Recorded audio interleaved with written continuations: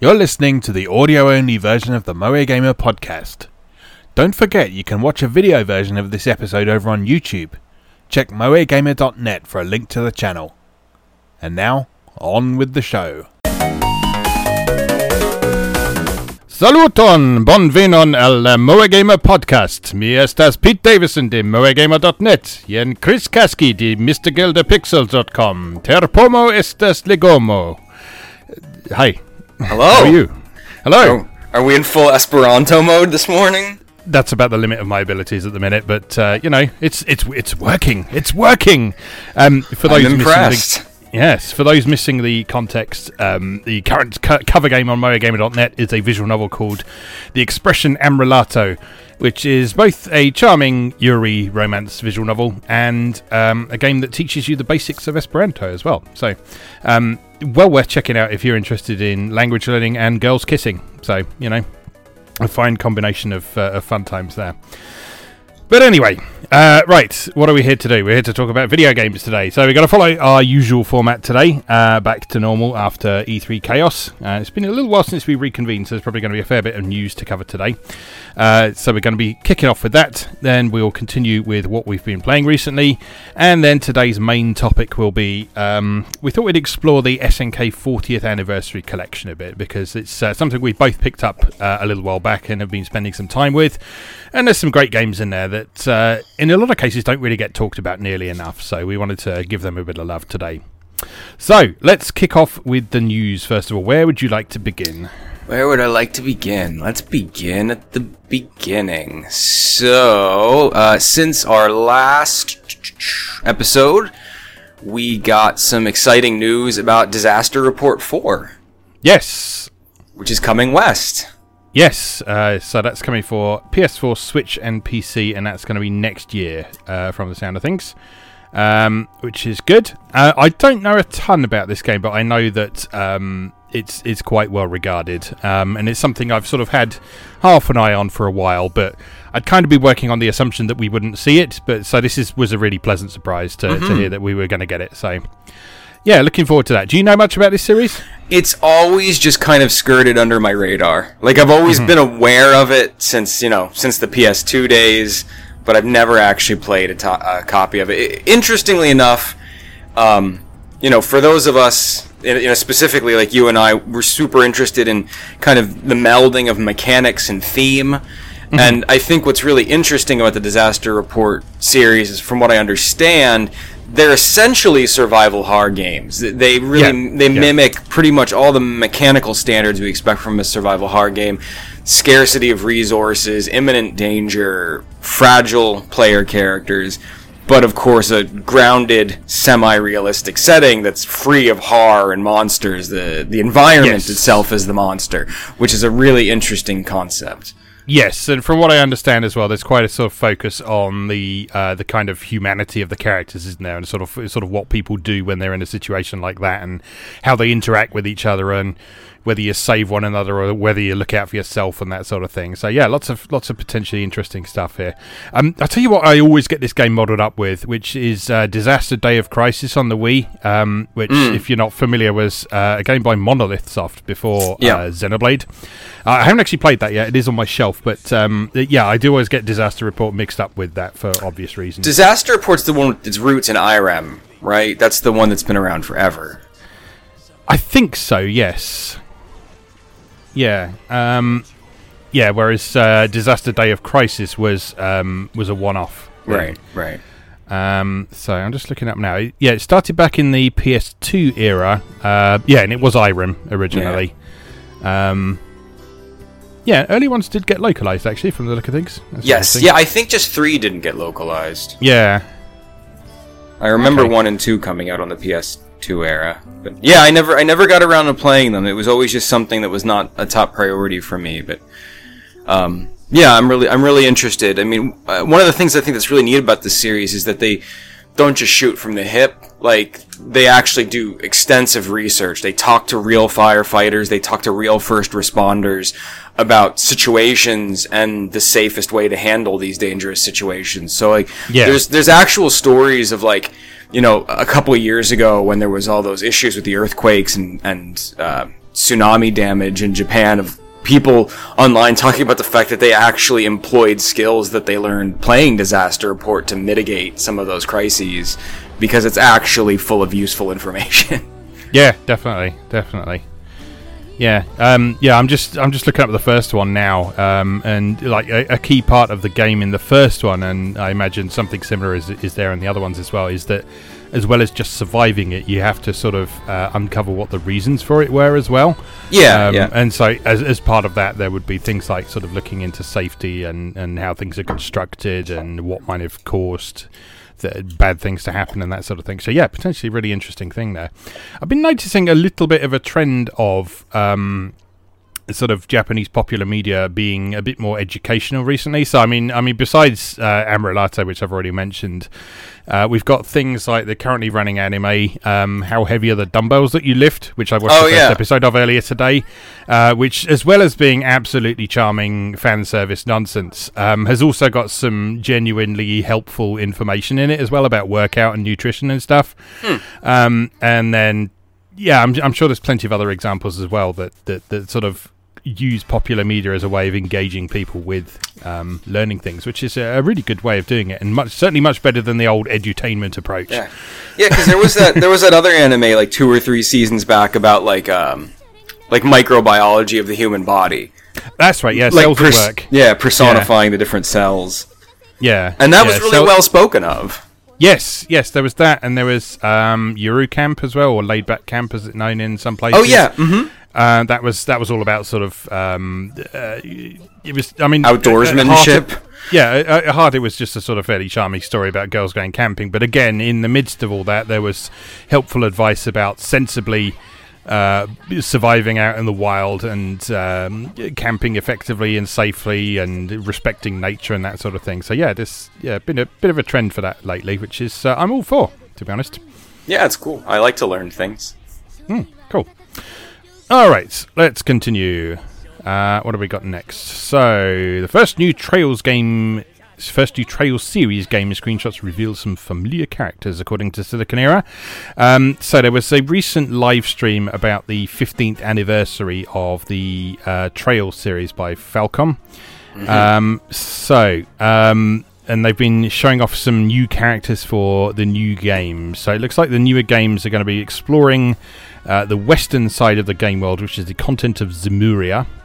Half of which hasn't been explored in the games at all yet, so there's going to be a lot of new stuff to explore. There's going to be some stuff to do with the islands down towards the south of the main landmass from the look of things. And as far as the familiar characters go, the only Trails game I've played to date is the first Trails in the Sky, so I can't speak with great authority on the characters yet, but it looks like there are going to be some returning characters from the other series that currently exist. So the ones we've had over in the west are Trails in the Sky and Trails of Cold Steel, and then there's I think it's Trails of Zero is the one that we haven't had yet. Yeah, those are the ones with the roots on the PSP as well, and we never saw those. Yes, that's right. But there is talk that we might see them in some way. Yes, I read an interview with Kondo, the head of Falcom, yesterday that was posted on an RPG site, where he was like, listen, we want to do it. We want to bring these to the people. Like, if a publisher comes to us with an interesting proposition, like, we want to do this. Because they're sad that the Zero series has essentially been kind of rendered inaccessible to a lot of people because it's trapped on the PSP and Vita.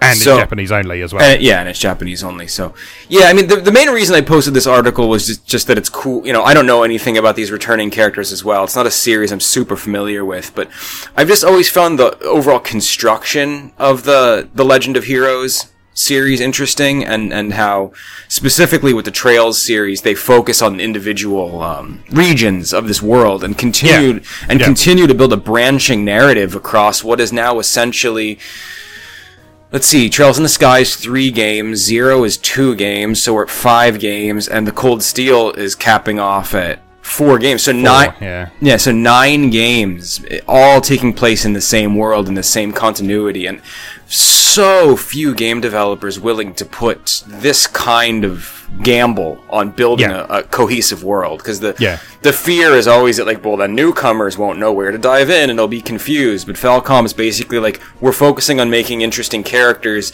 and having nods to the previous games in there, and if you understand them, great, but for those of you who do understand and have played the previous games, we're building something wonderful. And I think that's so cool, because, you know, you think back to, like, Final Fantasy or whatever, and it's just usually the sensibility is to have callbacks and shared themes, but not necessarily a shared world. So the essentially the Legend of Heroes games hew really closely, in my mind, to like an epic fantasy book series that's been going on like forever, right? Like, I'm reading Robert Jordan's Wheel of Time series right now. I love to read as well, and it's that's like 14 books long.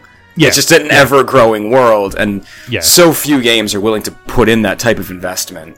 And within that series, presumably, there's smaller arcs of specific characters, and it sort of shifts focus as it goes through, presumably, as well. Yeah, of course, because people age, people die.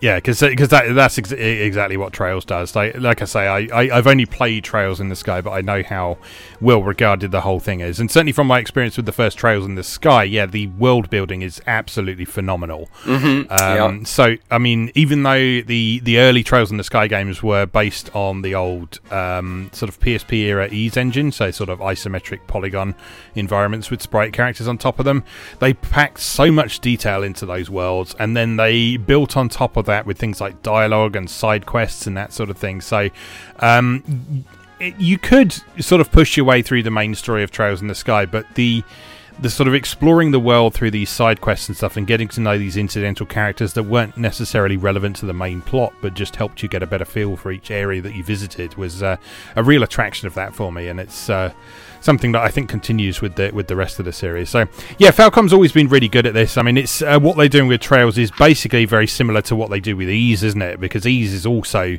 a series that over the long term is exploring a whole world a bit at a time. So it's just that Ease does it over the course of slightly shorter games, whereas the Trails games are all very long. So well, I have dedicated myself to buying the Cold Steel series on PS4. I don't know if I'm ever going to get to. I've kind of resigned myself to the Cold Steel games being like an investment for when I retire. Like when I'm in like my mid 60s, I'll finally like hunker down. All I know is either 3 that's coming out soon or 4 that came out in Japan recently, but like one of the most recent Cold Steel games has Sherazade from Trails in the Sky in it. Fantastic. And she's the best, so I'm quite excited. Drunken waifu, gotta love her. So I want to play these games. I just know if I start playing them, MorioGamer.net for the next year will be a Trails fan site. Because that is all I will have time to play.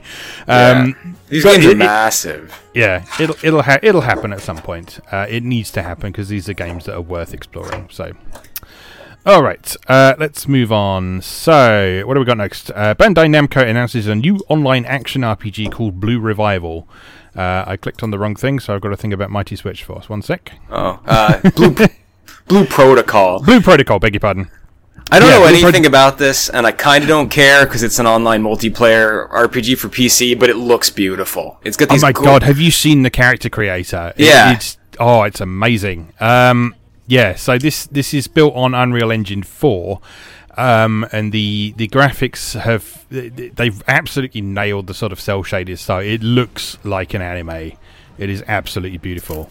I don't know a ton about the game itself, but I think there is a closed beta running at the minute. I'm not sure how much people are allowed to talk about that at the moment, but I've seen some screenshots and videos coming out of the character creator at the very least as well. And there's been some deliberate attempts by the developers to allow you to create sexy characters from the sound of things as well. And I saw a thing from, I think it was Giuseppe from Twinfinite, posted a video of him sort of playing with the various sliders and so on, and you can sort of make your ideal woman in it, and it's lovely. And presumably your ideal man as well, should you... it's just a very robust character creator. Yes. And, I love, sometimes I will buy an MMO not renew my subscription just for the fun of fiddling around with its character creator for a month. Oh, like, yeah, I love a good character builder. Absolutely, yeah. And I'm glad Japan has kind of latched onto this with stuff like Custom Made and Honey Select as well, sort of making games that are specifically basically just a character creator with maybe a token game attached to them as well, because there's obviously a lot of appeal there as well. Sure. Talking of which, Custom Order Made 3D 2 is supposed to be out very soon, officially in the West. They said it was going to be on the 12th, but I think it's got pushed back to the 19th, so watch out for that. There is a page for it on Steam right now. The Steam version has none of the sexy stuff, so it basically has none of the game in it. But it does have the character creator, and you can download a patch for it for, I think, $5 or something like that to put all the porn back in it. But to be honest, my main attraction with Custom Made is the photo mode anyway. So, like, as most people probably know by now, all my mascots and sort of monthly Patreon wallpapers and stuff are created using Custom Made 3D too. So, it'll be nice to actually give something back to that rather than using a pirate fan-translated copy. And also to be able to understand the interface without clicking on 5 buttons to find the one thing I'm looking for, because I don't read kanji. But anyway, you're too busy learning languages that aren't real now. Well, I'm sorry. It's not that it's not real. It's just that it's not useful. It's a constructed language. It's not that it's not real. It's a constructed language. Yes. There we go. Anyway, so I mentioned Mighty Switch Force before. So on July the 25th, the Mighty Switch Force collection is coming to PlayStation 4. Is it just PlayStation 4? No, it's also coming to Switch, Xbox One, and PC, according to WayForward. So this is nice. So it includes the original Mighty Switch Force, its updated re-release, the sequel, and a former PC exclusive, all in one package. Presumably going to be digital only, I think, but this is the kind of thing that Limited Run will probably pick up at some point. So. They have a good relationship with WayForward specifically, so I mean, they've done the Shantae games, so yeah. Also, like, even if Limited Run doesn't pick it up, like, this has Asia region English language version written all over it. It's like, either way, finally these games will be archivable, I'm sure of it. And they're wonderful games, BTW. Yes. I haven't played them myself, but I have played the Shantae Half Genie Hero DLC, which is basically turns the game into Mighty Switch Force, and I had a lot of fun with that. So, yeah, I'm interested to try the originals. Okay, moving on. Atelier Ryza and her thighs have been confirmed to be coming west, and that will be releasing in North America in October and Europe in November. I think they've put out a bit of gameplay footage now as well, and people seem to have been responding to that quite positively. So, a lot of ways there seem to be this seems to sort of be quite different from a number of Atelier games, from what people who know the series a bit better than I do have said. So yeah, people seem to be excited and hyped about this. There is a ton of fan art of Ryza out there. She's adorable. Yeah. Also worth noting is, like, it has a whole new crafting system. Yes, like they've torn the old crafting system down and built something entirely new for this game, which is really interesting. Yeah. So for those who have been interested in Atelier but haven't been sure where to jump on with it, this is going to be a good place to start, I think, because it's going to be a complete kind of rethink of how it does things as well. So you could play this and then gradually explore the other series as well. So yeah, definitely. I'm starting to think this will finally be the one I jump on for, just because it's a good jump. Like you said, it's a good place to start. It's a fresh start. Also, I'll just not obsess about Ryza herself too much, but oh my god, those backgrounds! Oh, it's beautiful. like the new engine that they're using, like the backgrounds and the vistas and like the wavy grasses. Like, just the use of color as well. Like, the whole thing seems to be slightly more heavily saturated than other Atelier games, which tend to take a sort of fairly pastel-y approach. So this is sort of really in your face color in this one, and it's really striking. Yeah, it's quite a different look and feel, and to be honest, like it's one of the things I've always kind of not liked about the other Atelier games. Like that soft color palette isn't really to my liking. Anyone who's looked at my artwork knows, like, just like super oversaturated color is what I'm drawn to. So Ryza aesthetically speaks to me a lot more than previous games have. All right, moving on. So, a couple of bits of Dragon Quest news have been happening recently. So, first of all, Square Enix's Dragon Quest XI team is apparently working on a new Dragon Quest for the next generation, and they're currently recruiting for that. But alongside that, there was also an anniversary live stream for Dragon Quest IX recently, where they talked about the possibility of a remake. Now, obviously, there's a few challenges in place on that. So those who haven't played Dragon Quest IX, there was quite a strong emphasis on kind of the post-game in that, which involved things like using the Nintendo... It was DS, not 3DS, wasn't it, Dragon Quest IX? Yeah. So there was a lot of emphasis of using sort of the wireless communication facilities of the Nintendo DS to pick up treasure maps and things from other players and that sort of things. And so there was a lot of stuff that was kind of dependent on both social play and online play and that sort of thing. And they've been trying to work out what would be the best way to implement that in a remake of that, or even if they need to incorporate that at all. So apparently they did a survey of people who were interested in a remake of what platform they wanted on, and 90% of the audience said they wanted it on Switch. Oh, of course. Which is not at all surprising. It seems that the team behind it are very interested in the recently announced Nintendo Switch Lite, which we'll talk about in a moment as well. And they're also quite interested in involving Level 5 in this remake as well. So, as they should be. Yeah. So nothing sort of confirmed on this as yet, but they are extremely interested in making this happen from the look of things. If you look over on Gematsu, there's quite a substantial transcript of the discussion that was on the live stream, and so they talk a lot about the things that they have to consider and about what they liked about the game and that kind of thing. So it looks like this may well happen at some point, so fingers crossed for that, because it'd be nice to have an updated version of that. 9 is just a phenomenal game. yeah Like truly, I remember when it had come out, and even like I remember the Nintendo like Direct events and stuff, and like Reggie being like, "I've put over 100 hours into Dragon Quest." Not like it's so good. Yeah, good stuff. All right, continuing on. So, a game called NG is coming west for PS4, Switch, Vita, and PC in October. And what this is the second entry in a series by Experience, who made Demon Gaze.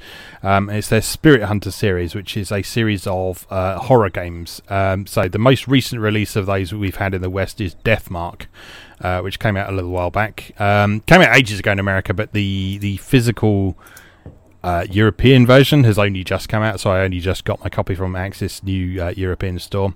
But yeah, I'll probably be having a look at this around Halloween this year because it looks cool. So NG is the second entry in this, and it's described as a companion story to Deathmark. It follows the story of a young man on a life-threatening quest to discover who or what is responsible for the disappearance of his little sister. So along the way, there's going to be sort of ghosts and spirits and shady characters and heavy decisions to make and that sort of thing.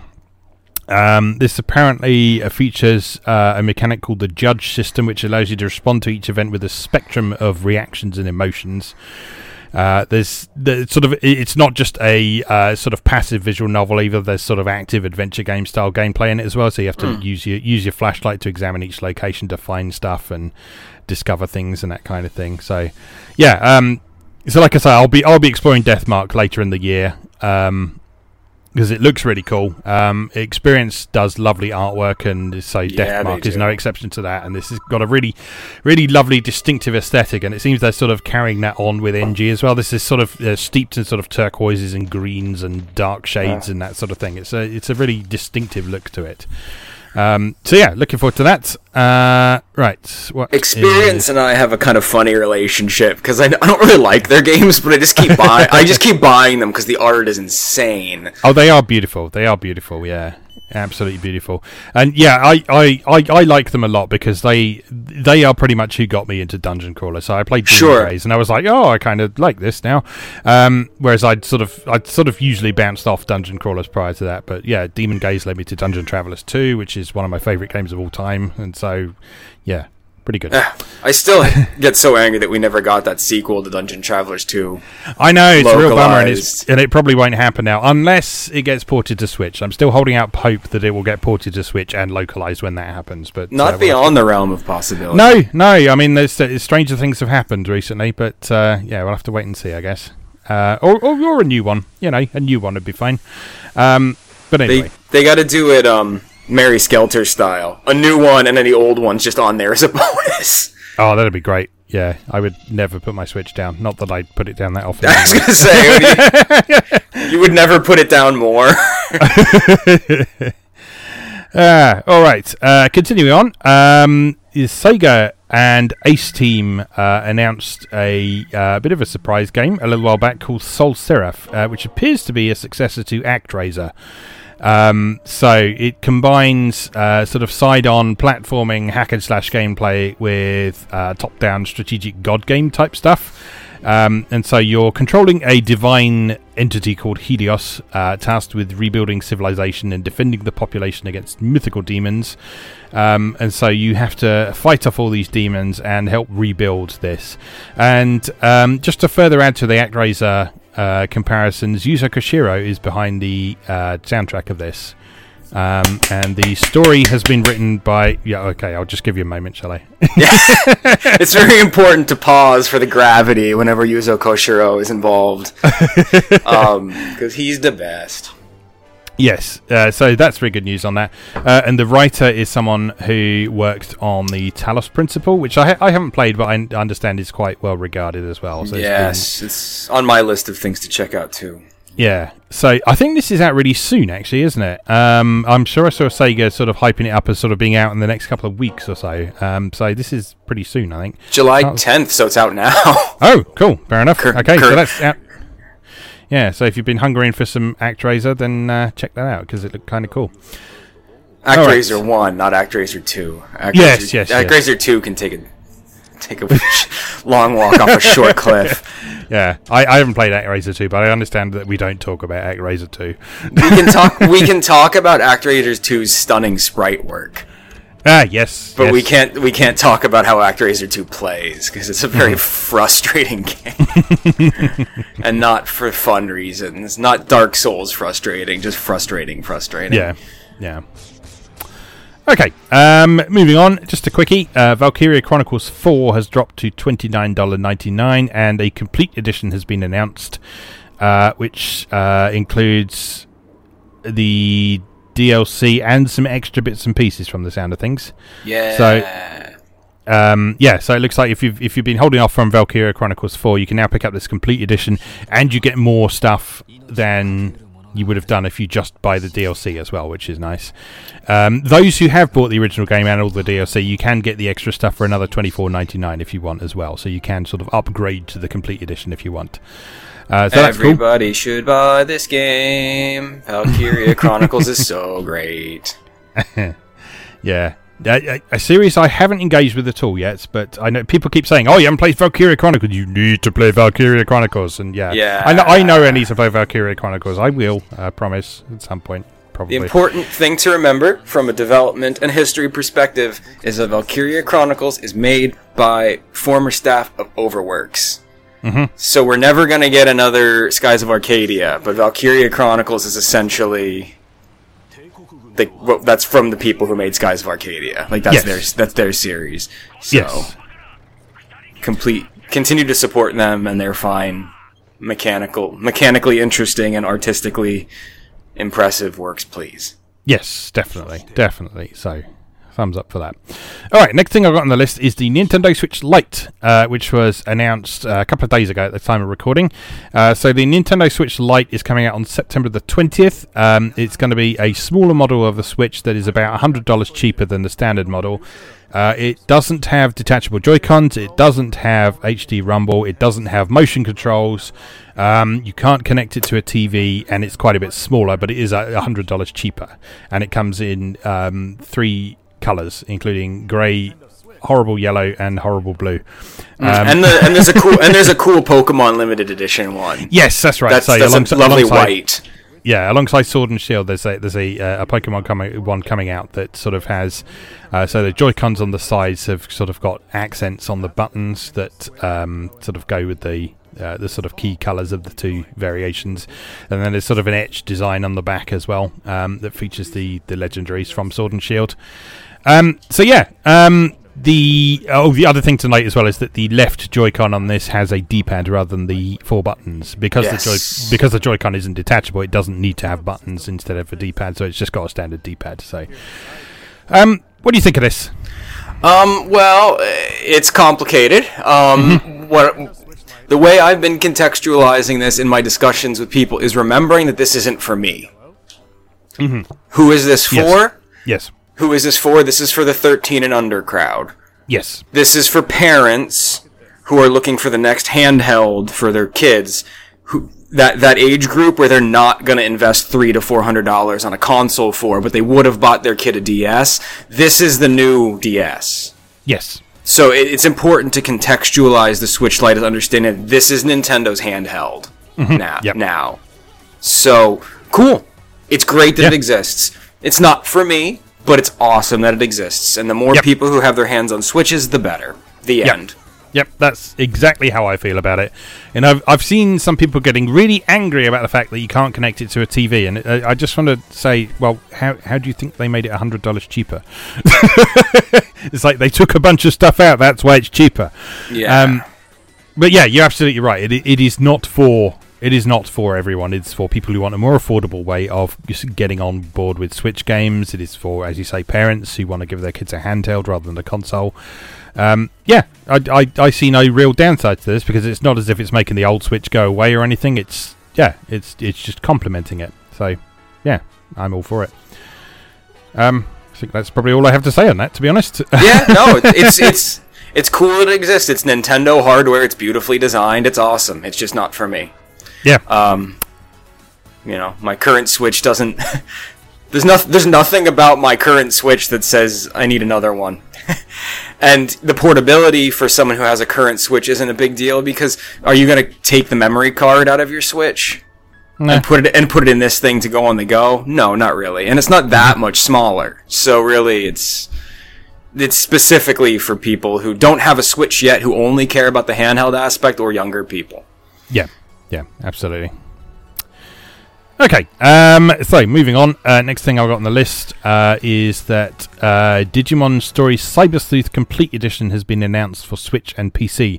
And this includes both Digimon Story Cyber Sleuth and Digimon Story Hacker's Memory as well in one package. And also includes any of the DLC that was released for those as well.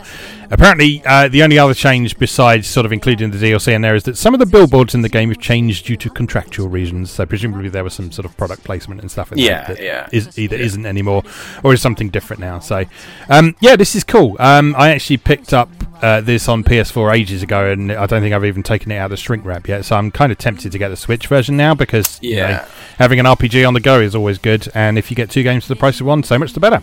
Yeah. So I haven't played Hacker's Memory yet, but Cyber Sleuth has the distinct honor of being a game I've actually beaten in the past 5 years. Like I liked it. I liked it that much, like 75 plus hours. Like I actually. So like the reason I was like I gotta post this news story is because whenever I can.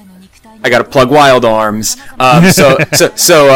These games are specifically they're developed by Mediavision, which is the Wild Arms team. Whenever they make something, I buy it. But they're just a great turn-based RPG with a monster collecting and breeding element and cute characters and kind of fun scenarios and just really I'm not going to sit here and tell you they're the best game ever made, but it's a perfect handheld RPG. It's just super addictive to collect all the monsters. So and like you said, 2 games for the price of one. Cyber Sleuth alone is, like I mentioned, a very comprehensive game, so to get them both together, because I didn't buy Hacker's Memory yet, so I'll definitely be grabbing this. Yeah, cool.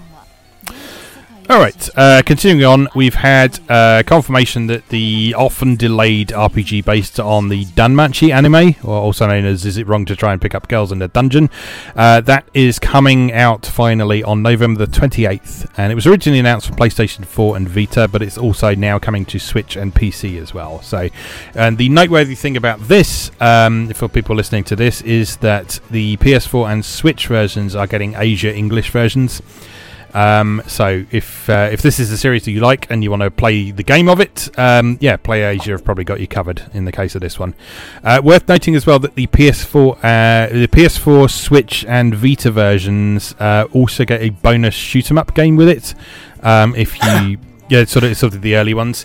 I have a feeling that this might have been included on one of the Blu-rays of the series at some point, or I might be getting it mixed up with something else. Because I remember reading something like that. Yeah, I know that several sort of isekai series, like Konosuba is another one that had sort of a side-scrolling pixel art platform game at one point as well. So I might be getting mixed up with that. But yeah, certainly if you are an early purchaser of this game, you'll get this bonus game as well. So.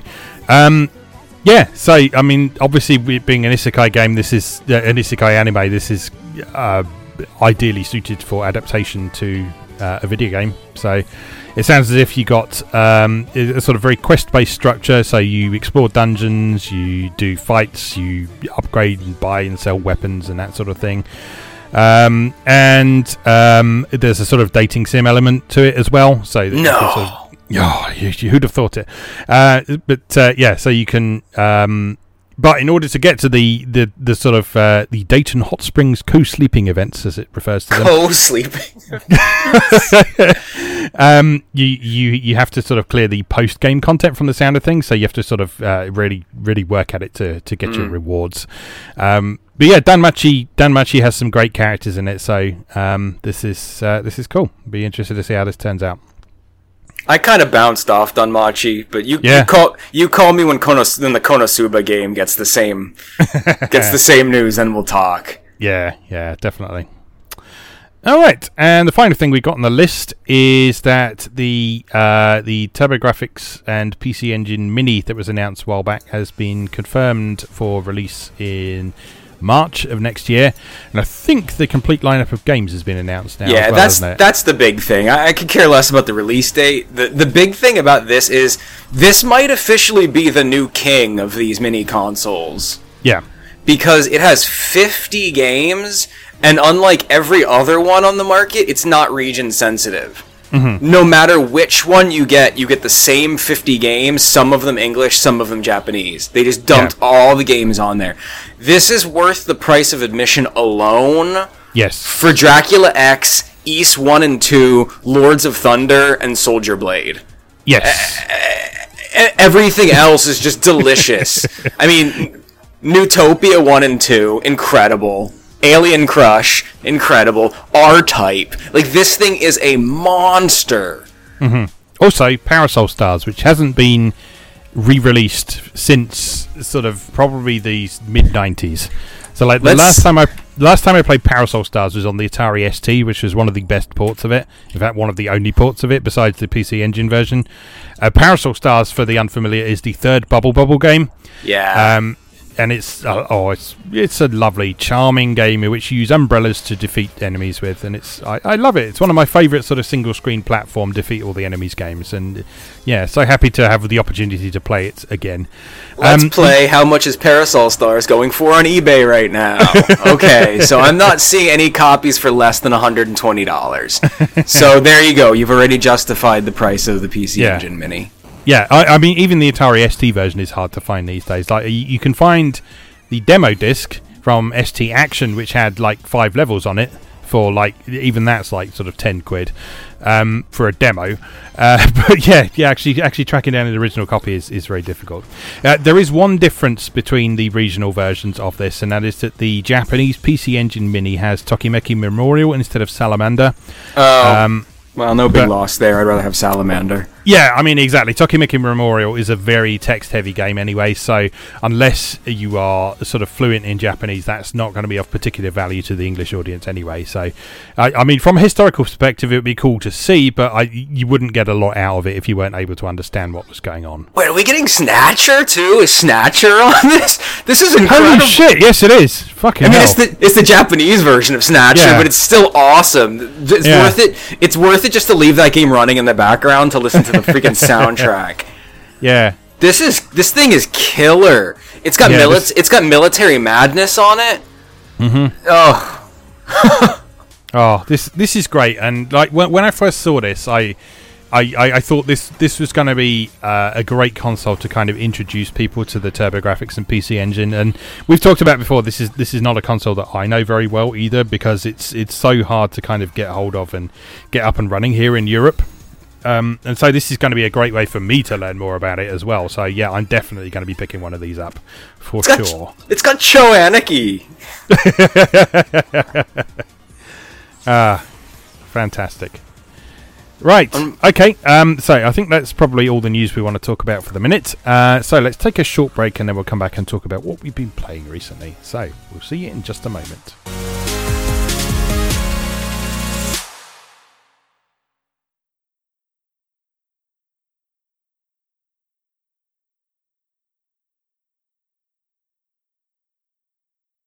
Welcome back. For our second segment, we are going to talk about what we've been playing recently. So I'll hand over to Chris first of all. What have you been up to? Well, it was interesting that we kind of ended our last segment with a brief mention of Parasol Stars and kind of the joys of single-screen enemy clearing games.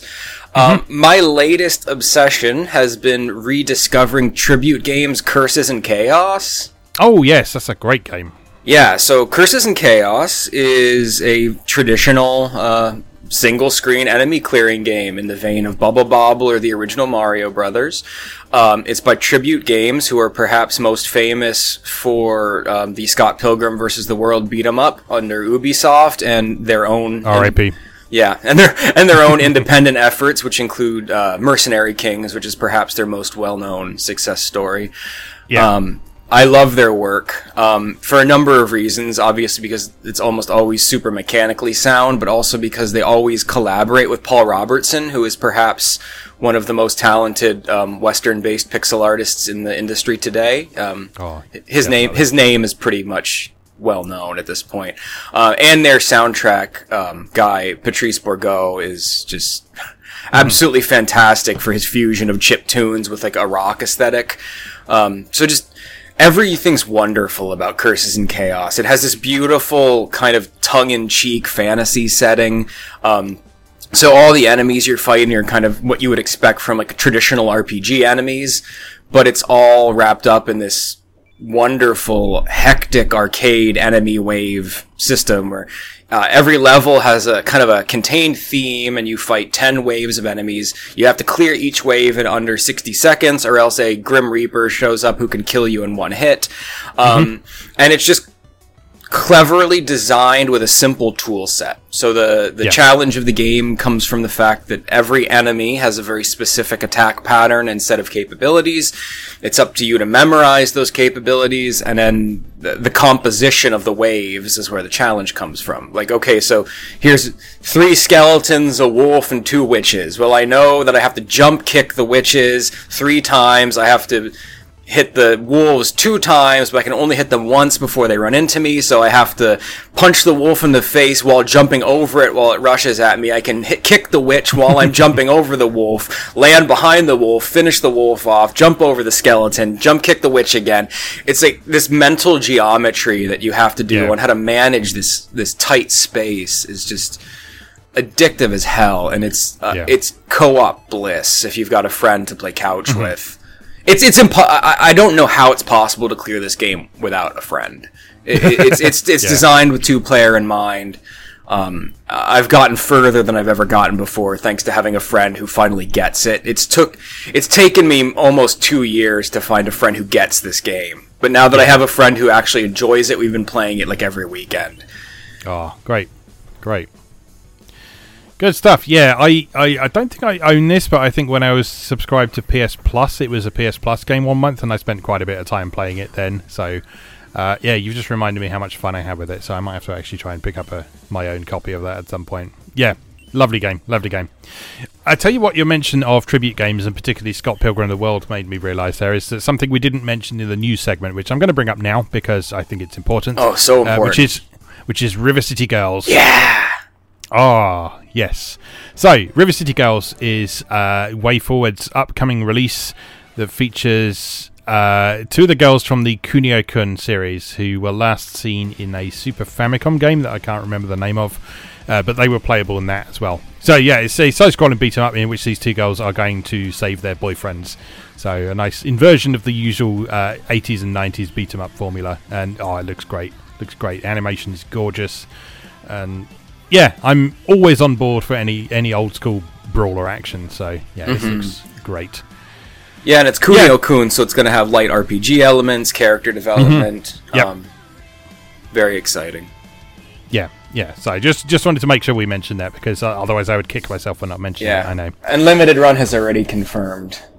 Yes, so I will be all over that. All right, back to games. You've been playing anything else? It's just mostly that, I think. What else? I had one other thing. Oh, yes, I did recently finally receive my copy of Game Tengoku Cruisin' Mix from Limited Run. It's very difficult to really... So, Game Tengoku Cruisin' Mix isn't a very good shoot-'em-up, but it's a very fun shoot-'em-up. Yeah. The patterns are kind of inscrutable. The enemies are kind of bullet sponges. Some of the ships are just useless because they're more joke characters. So, like, from a perspective of like pure balance and like, is this a game of quality? The answer is probably no. But conceptually, it's such a curiosity that it's worth owning. Yeah. So, background of this is Game Tengoku Cruisin' Mix. Is an effort from Jalico, of all people, back in the Saturn era, to make an arcade shoot-'em-up that unites kind of multiple of their properties and brings them all together. So there's just... I don't even know Jalico well enough to know what half the characters in this are from. The only one I know from my own personal experience is Clarice from City Connection. Yes. And you beat her in the shooter in the car. The car is just flying through the sky, and and her normal attack is you just launch barrels that like stream that just like stream off and like leave like missile contrails behind. There's a pig. I don't know. There's a lot of like cute girls. This game is just weird as hell. So every level.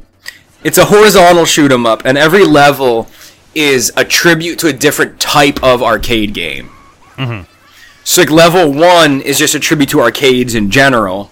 So, like, you're flying through, like, pinball tables, and some of the enemies you're fighting are just, like, sentient arcade machines. Level 2 is a tribute to crane machines. So you get sucked in the crane machine... And then all the enemies are just like the adorable stuffed animals from the crane machine. And I know I sent you a screenshot a little while back, but the girl you're obsessed with from Rodland is in the background as one of the stuffed animals in the background art. So that's awesome. There's a level. My favorite level is the one that starts off as a tribute to racing games. Yeah. So like all the enemies are cars that are like driving around the track, and when you shoot them, they skid out and like fly off the track and crash.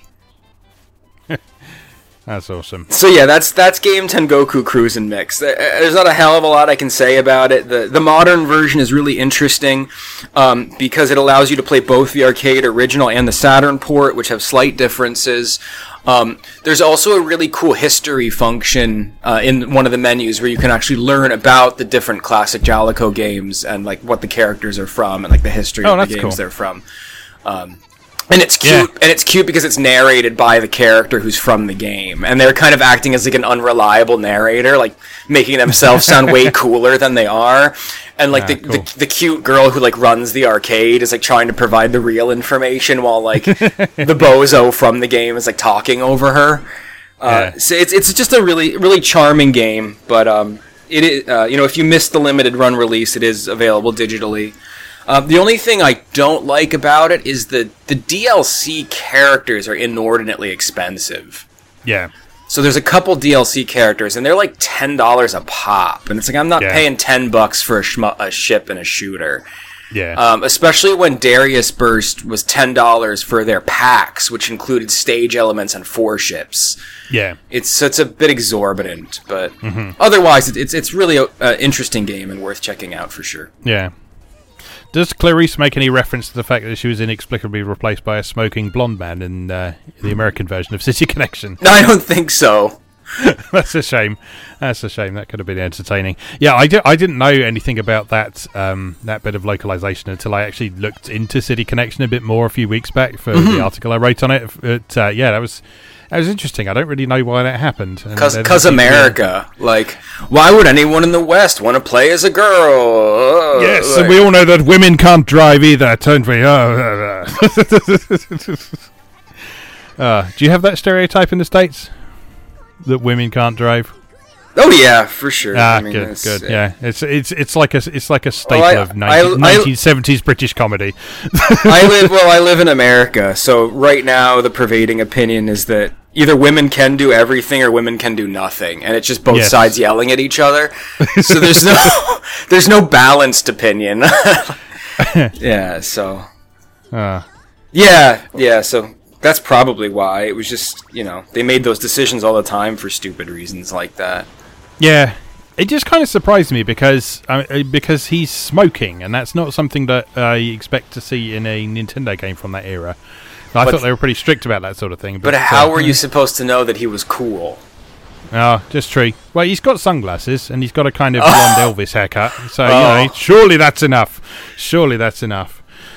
But anyway, yeah. So, anything else that you've been up to? That's it for me. As I mentioned in our kind of preparatory discussions, I've been playing Bloodstained more than anything, but I think that's going to merit its own episode once you've had time to play it as well. Yeah, I want to jump into that in a bit more detail once they've sort of implemented the patches that they're working on for the Switch version. Yeah. So hopefully that will make it more like the sort of definitive edition of it, if you like. And maybe once some of the additional modes and characters and DLC and stuff is out as well. But yeah, there's definitely an episode coming up for that at some point. All right, I've got a bunch of things to talk about because I've been playing sort of a load of different bits and pieces recently. I've already mentioned the expression Amrelata, so I won't talk too much about that, but I will just say it is, at the time of recording, the current cover game on Moe Gamer, so go and have a look at that if you want to find out a bit about this game and where Esperanto came from and why it thinks it's relevant, and that sort of thing. It's been really interesting to learn this stuff, even if it's not particularly sort of useful, if you like. But yeah, it's an interesting visual novel, and the sort of educational content is sort of really adding something to it as well. So I've been enjoying that a lot. Okay, so sort of first major thing I want to talk about then is Super Mario Maker 2, which came out a little while back, which I've been having a lot of fun with. So Super Mario Maker 2 sort of brings one of the Wii U's most popular games to the Switch, which immediately means its audience is about 10 times larger than it was originally, which is cool because Super Mario Maker on Wii U was really popular, but it was popular on a platform that didn't have that many people on it. So now it's popular on a platform that does have a lot of people on it. I think they said that they passed 2 million levels uploaded the other day, and it's been out for, 2 weeks? Yows. Which is pretty crazy. Yeah, so there's a lot of cool things about this and improvements over the original. So I think probably the most interesting thing about it, sort of in terms of stuff that's been added, is the addition of the story mode.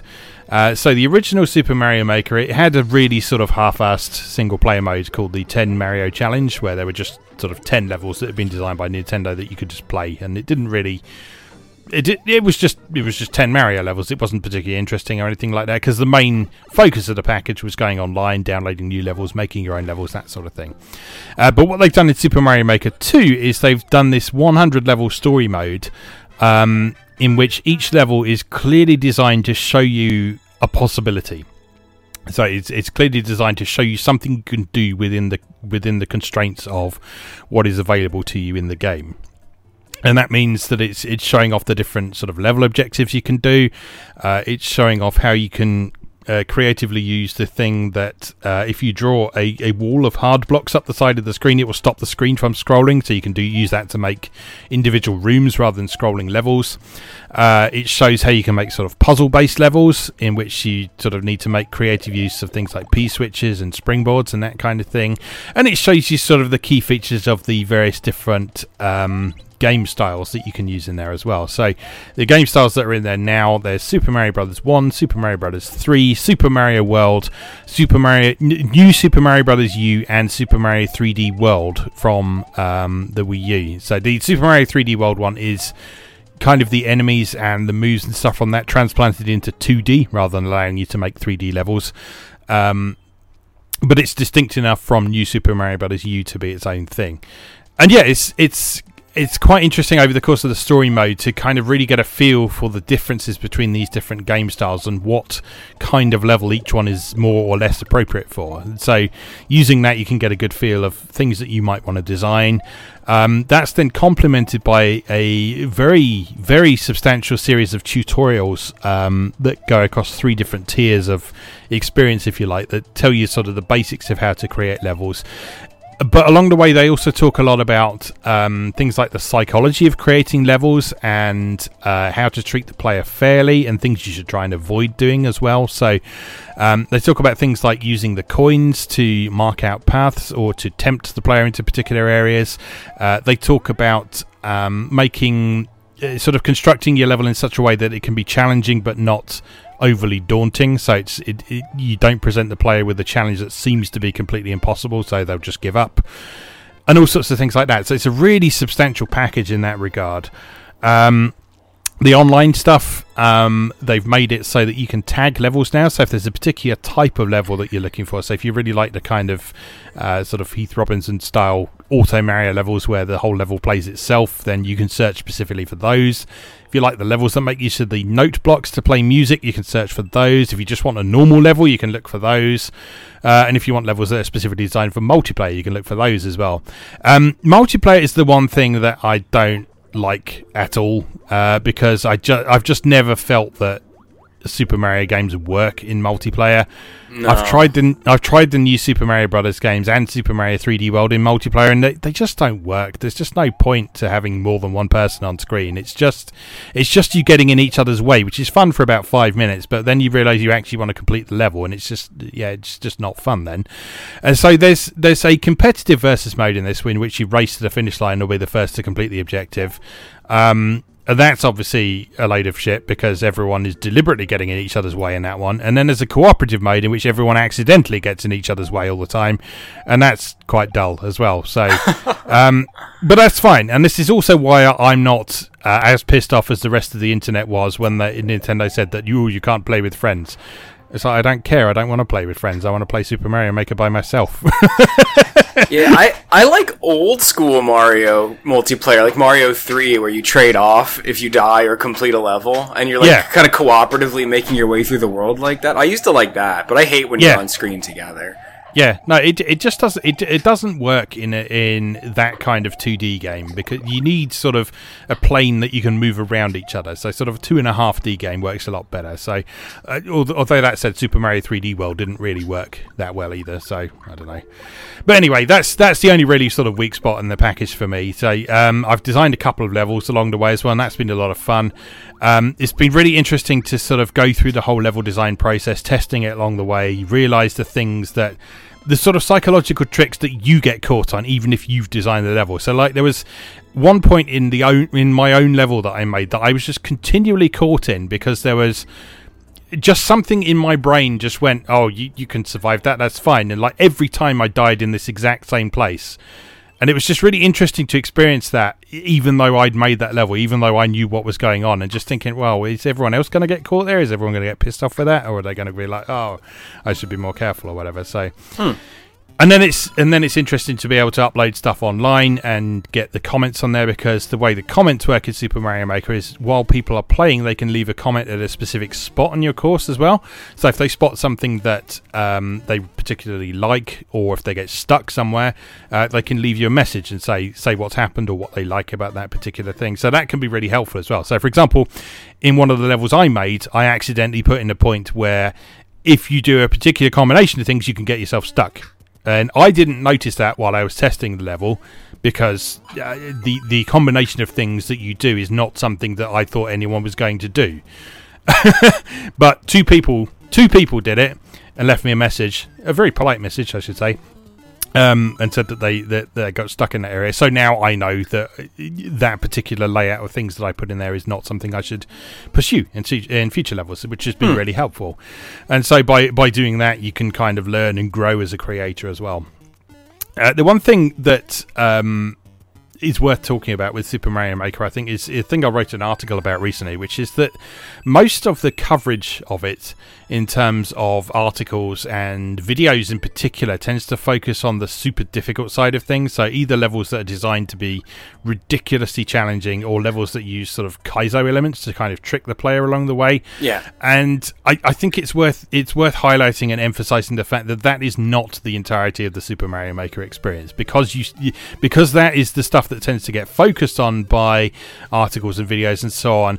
Don't let that put you off trying out this game, because there is a lot of stuff out there that is just people making really good Super Mario levels as well. So don't let the things that get all the attention put you off, that sort of thing, because I've been having a real blast, and I don't enjoy those super hard levels. I don't enjoy Kaizo levels, but there's still plenty of stuff there for me as well, so that's worth highlighting. So that's been a good time. I've been really enjoying that.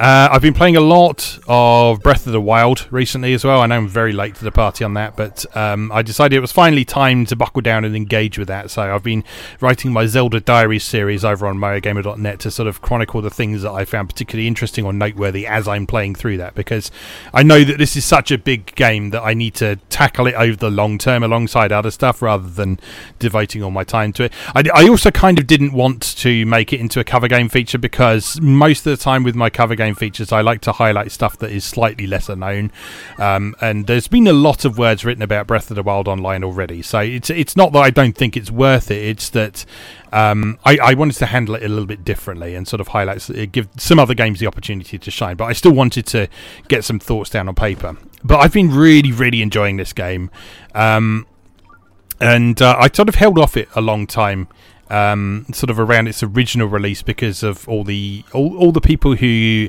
compared it to stuff like Skyrim, but having played it a whole bunch, no, there's the comparison just is not there. It is not Skyrim at all. It is its own unique, distinct thing. It does open world better than pretty much any game I've ever played.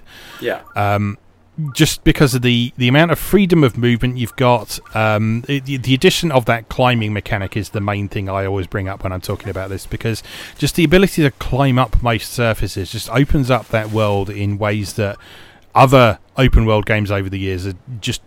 The game that's come the closest to allowing you that level of freedom is Assassin's Creed, and that was only in sort of very specific places that you could do that, whereas in Zelda you can latch onto pretty much any wall, climb up it, and sort of make your own route around things and explore and see what's on top of things. And I mentioned in one of my articles that there's kind of a hint of the same design philosophy as Mario Odyssey in there. So we talked a while back about how Mario Odyssey always rewards you for thinking, oh, what's that? Oh, I wonder if I can do this.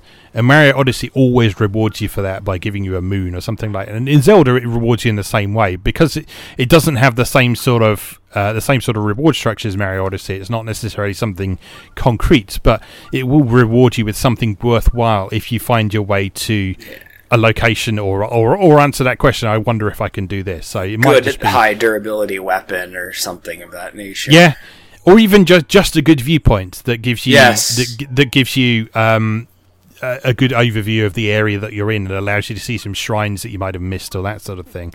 It's just an exceptionally designed game. It's really good. It's got a wonderful atmosphere.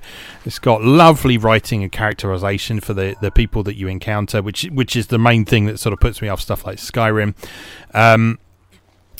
yeah, I'm just having a ton of fun with it. And it's a great game. Yeah, absolutely. And at the time of recording in Europe, certainly, there is a sale on the eShop, and the DLC pack is, I think, 33% off. So if you have Breath of the Wild and you haven't picked that up and you're in Europe, you can get that for a bit cheaper right now. So I did that the other day, even though I'm nowhere near the point in the game where most of that becomes relevant. There is sort of a whole bunch of treasure hunts that you can do sort of during the base game, but the kind of major content like the Master Trials and the Champions Ballad stuff, that's all sort of kind of post-game stuff. But yeah, I picked that up anyway, just because I know that I'm enjoying this game so much. I just wanted to sort of make sure I have the full experience, if you like. Okay, what else? I picked up Senran Kagura Peach Ball recently, because that came out this week, I think. So I actually imported a physical copy from the States, because it's only an eShop release in Europe for some reason. And yeah, I've been having a lot of fun with that. So there's been some criticism of it for being, it's a $40 pinball game, but it's a really good $40 pinball game. There's a substantial story mode to it, so each of the main characters have their own story route. So just as in stuff like Bon Appetit and stuff like that, there's a silly, enjoyable story to follow in that. And then there's the free mode where you can just play as much as you like as well. And it's just really fun. It's a satisfying video pinball game that of the mold that sort of provides you with a pinball experience that wouldn't be possible in real life. Yes, my favorite. Yeah, and not just because there's a giant girl sitting on the table that you repeatedly slam pinballs into the ass of, but also because of the sort of mini games and the mechanics of the table and the way things open up and sort of take you down into different areas and that kind of thing. So yeah, there's a lot of variety there. It's a very accessible pinball game, so it's not like super overly complicated, but there is plenty of mechanics on the table for you to engage with and aim for. And it's been quite fun because you can sort of feel yourself improving with each attempt you make as well. So, and you can kind of quantify that with the score as well, which is nice. So, how many tables are there? There's only two, which is one of the things that people have been a bit upset about. But both of those tables are pretty substantial, in that they've got sort of side areas and mini games and that sort of thing. So it might not sound like a lot, but there is a lot to both of those tables. Sure. And as patron Ken pointed out in the Discord the other day, if you look back to something like Devil Crash, that cost 6,300 yen in 1990, and that had one table. Mm-hmm. Yeah. And so it probably the best comparison is this is a game designed after the mold of those old pinball games on the PC Engine. So if you're into that kind of thing, then great. If not, then well, it's not a sort of main part of the Senran Kagura continuity and timeline, so you can skip it if you want to. But if you enjoy pinball, this is really fun. So I've been having a lot of good times with that. So what I'm going to do, I think, is because there's a few Senran Kagura games that I have had on my shelf for ages and haven't covered yet. Probably after Ambrolato is done, I'm going to do a catching up with Senran Kagura feature in which I'll cover Bon Appetit, Burst Renewal, Peach Beach Splash, and Peach Ball. So if you want to know about any of those, then watch out in the next couple of months or so, and I'll be writing up some stuff on those in a bit more detail. Because it's been a while since I engaged with this series, and I'd kind of forgotten how adorable these characters were. And when you dress them up in bunny outfits and make them go pion pion, it's even more adorable. No arguments here. Yeah, definitely. Okay, I think those were the main things I wanted to touch on that we're not going to be talking about in our third segment. So, anything else you want to bring up before we move on? Nope, that's it. All right, good stuff. Let's take another short break then, and we'll be back in just a moment. See you then.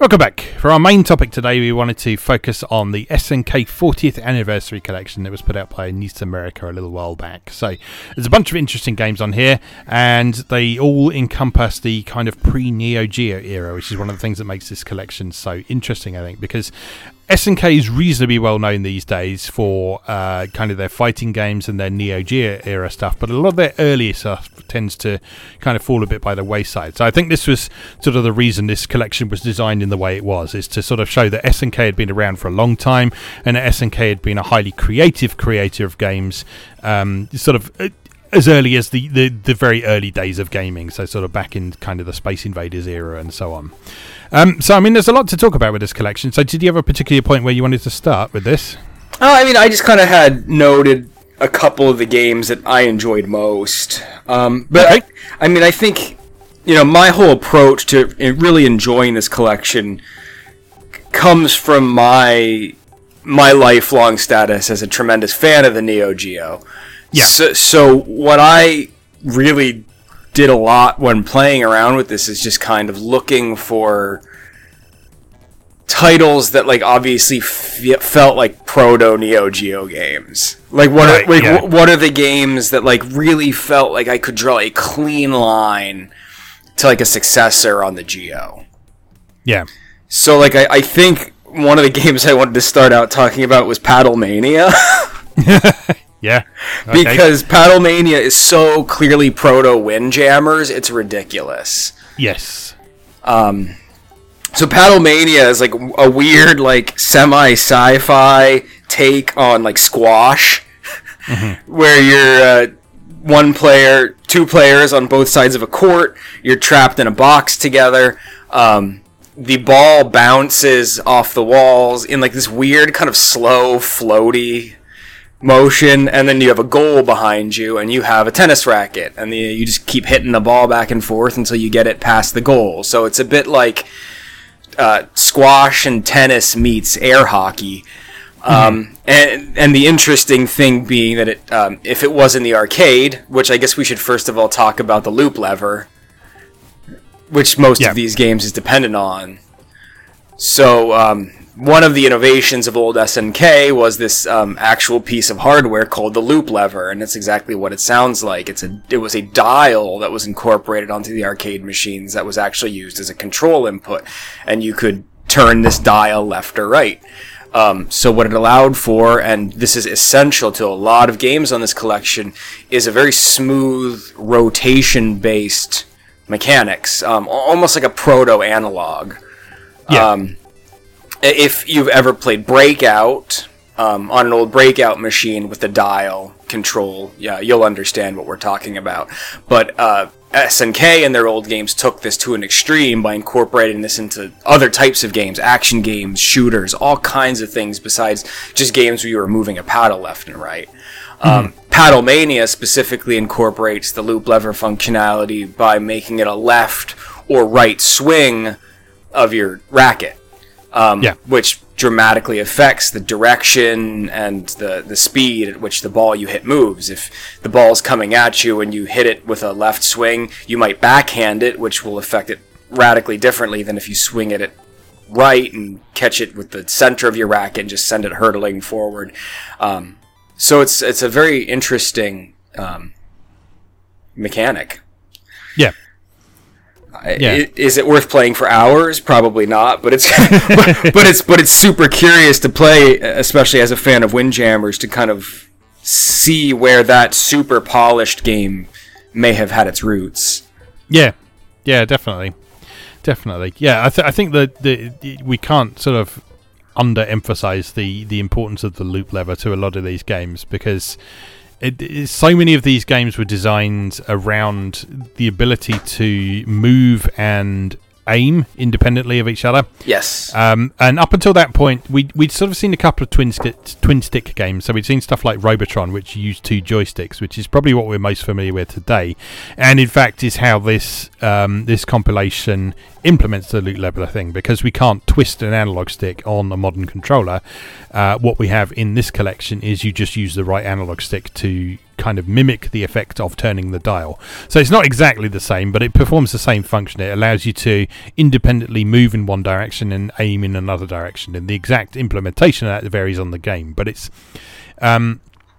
probably most commonly seen in games that involve shooting in some way. So there's some spaceship shooters that make use of it, and there are some top-down run and gun games that make use of it as well. So I think sort of the highlights for me so far have been what I tend to think of as the Alpha Mission trilogy. Yeah, you love these. Yeah, these are really cool games. So the first Alpha Mission actually doesn't incorporate the loop lever, but it's still an interesting shoot 'em up in its own right, mostly because of its power-up system. So in Alpha Mission, the kind of core hook on that is that as you collect power-ups, you can sort of build various pieces of armor for your ship, and you can store those bits of armor in an inventory and then trigger them as you see fit. And the different pieces of armor have different effects. So some are defensive and some are offensive. And the best one is extremely powerful. It's sort of enough to take the final boss of the game down in a couple of hits, for example. But it takes quite a while to build up the parts you need to actually make use of that. And so Alpha Mission is really interesting, but just because you can kind of customize your ship and the way you play as you fly through it. And it's just a really solid shoot 'em up. Now that was then followed up by a game called Bermuda Triangle, which it kind of uses a similar idea of kind of a ship with changing form, but in the case of this one, it does it by collecting power-ups and building up a meter. And at various points on that meter, your ship will transform and become something slightly different. So it will start having different firing patterns and that kind of thing. The really unique thing about Bermuda Triangle, though, is that your ship is enormous.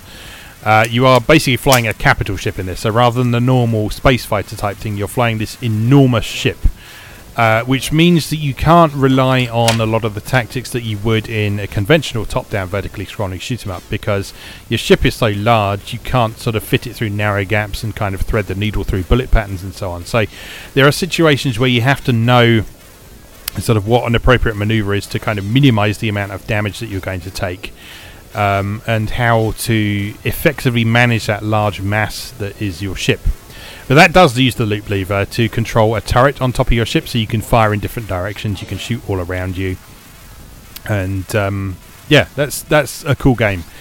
That was then followed up by World Wars, which I believe is a slightly lesser known game from S&K's history. But this is a more conventional top-down shoot-em-up in which you're flying a fighter again. But again, it makes use of the loop lever so that you can fire in different directions. And again, as you collect power-ups, your ship will gradually transform, change its firing patterns and how it works.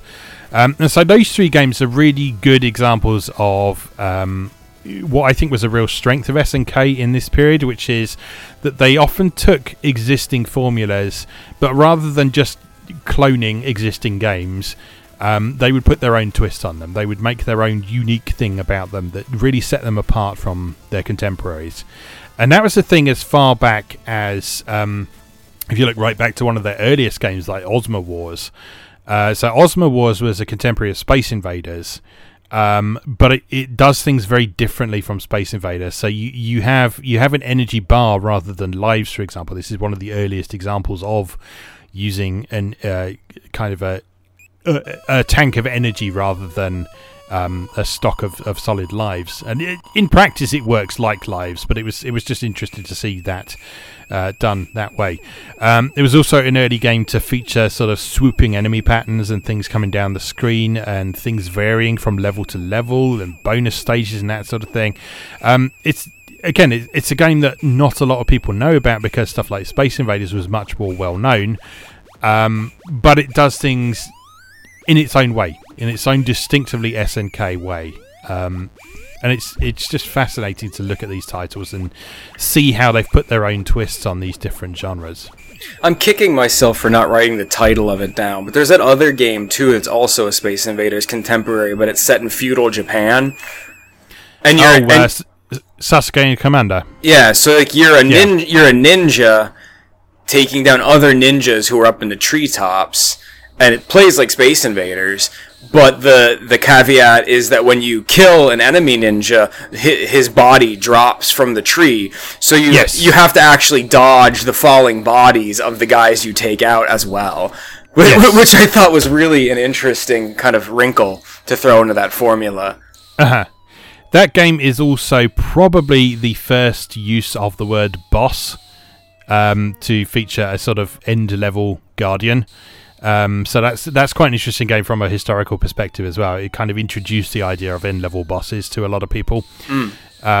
And it's a surprisingly fun game as well. I mean, obviously it's quite primitive compared to later stuff because it's very much an old-school fixed shooter, but the little twists it adds on there, it's really cool. Also, another minor little thing it innovated in, I think it was the first Japanese arcade game to have kanji on the screen as well. Oh, yeah?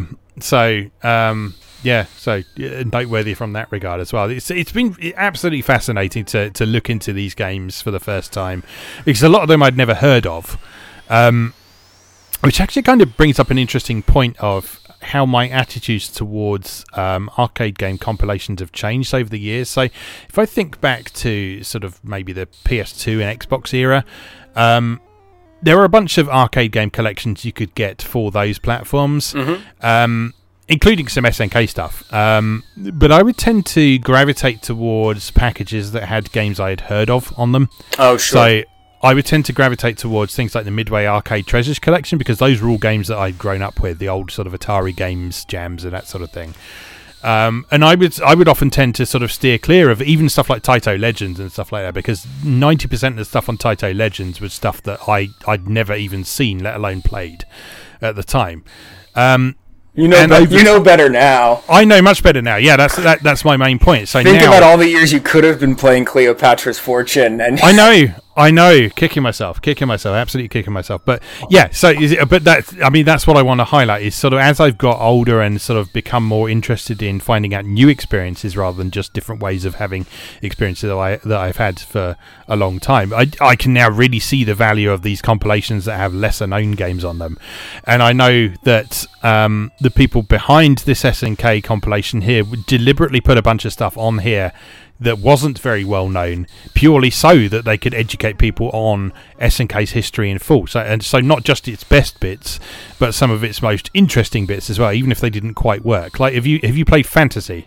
Yes, Fantasy's weird as shit. Okay, yes. So first of all, we can't talk about Fantasy without talking about one of the hallmarks across pretty much all these games, which is classic SNK's weird preoccupation with terrifying digitized speech samples. Oh my god, yes. So like when you fire up Fantasy, like the whole rope of Fantasy is that you're this like adventure dude like rescuing his girlfriend from like various dangerous situations, and it just opens up with this like terrifying dialogue where like this man's voice is just like, "Hello, how are you?" And then this girl's like, "Fine, thank you."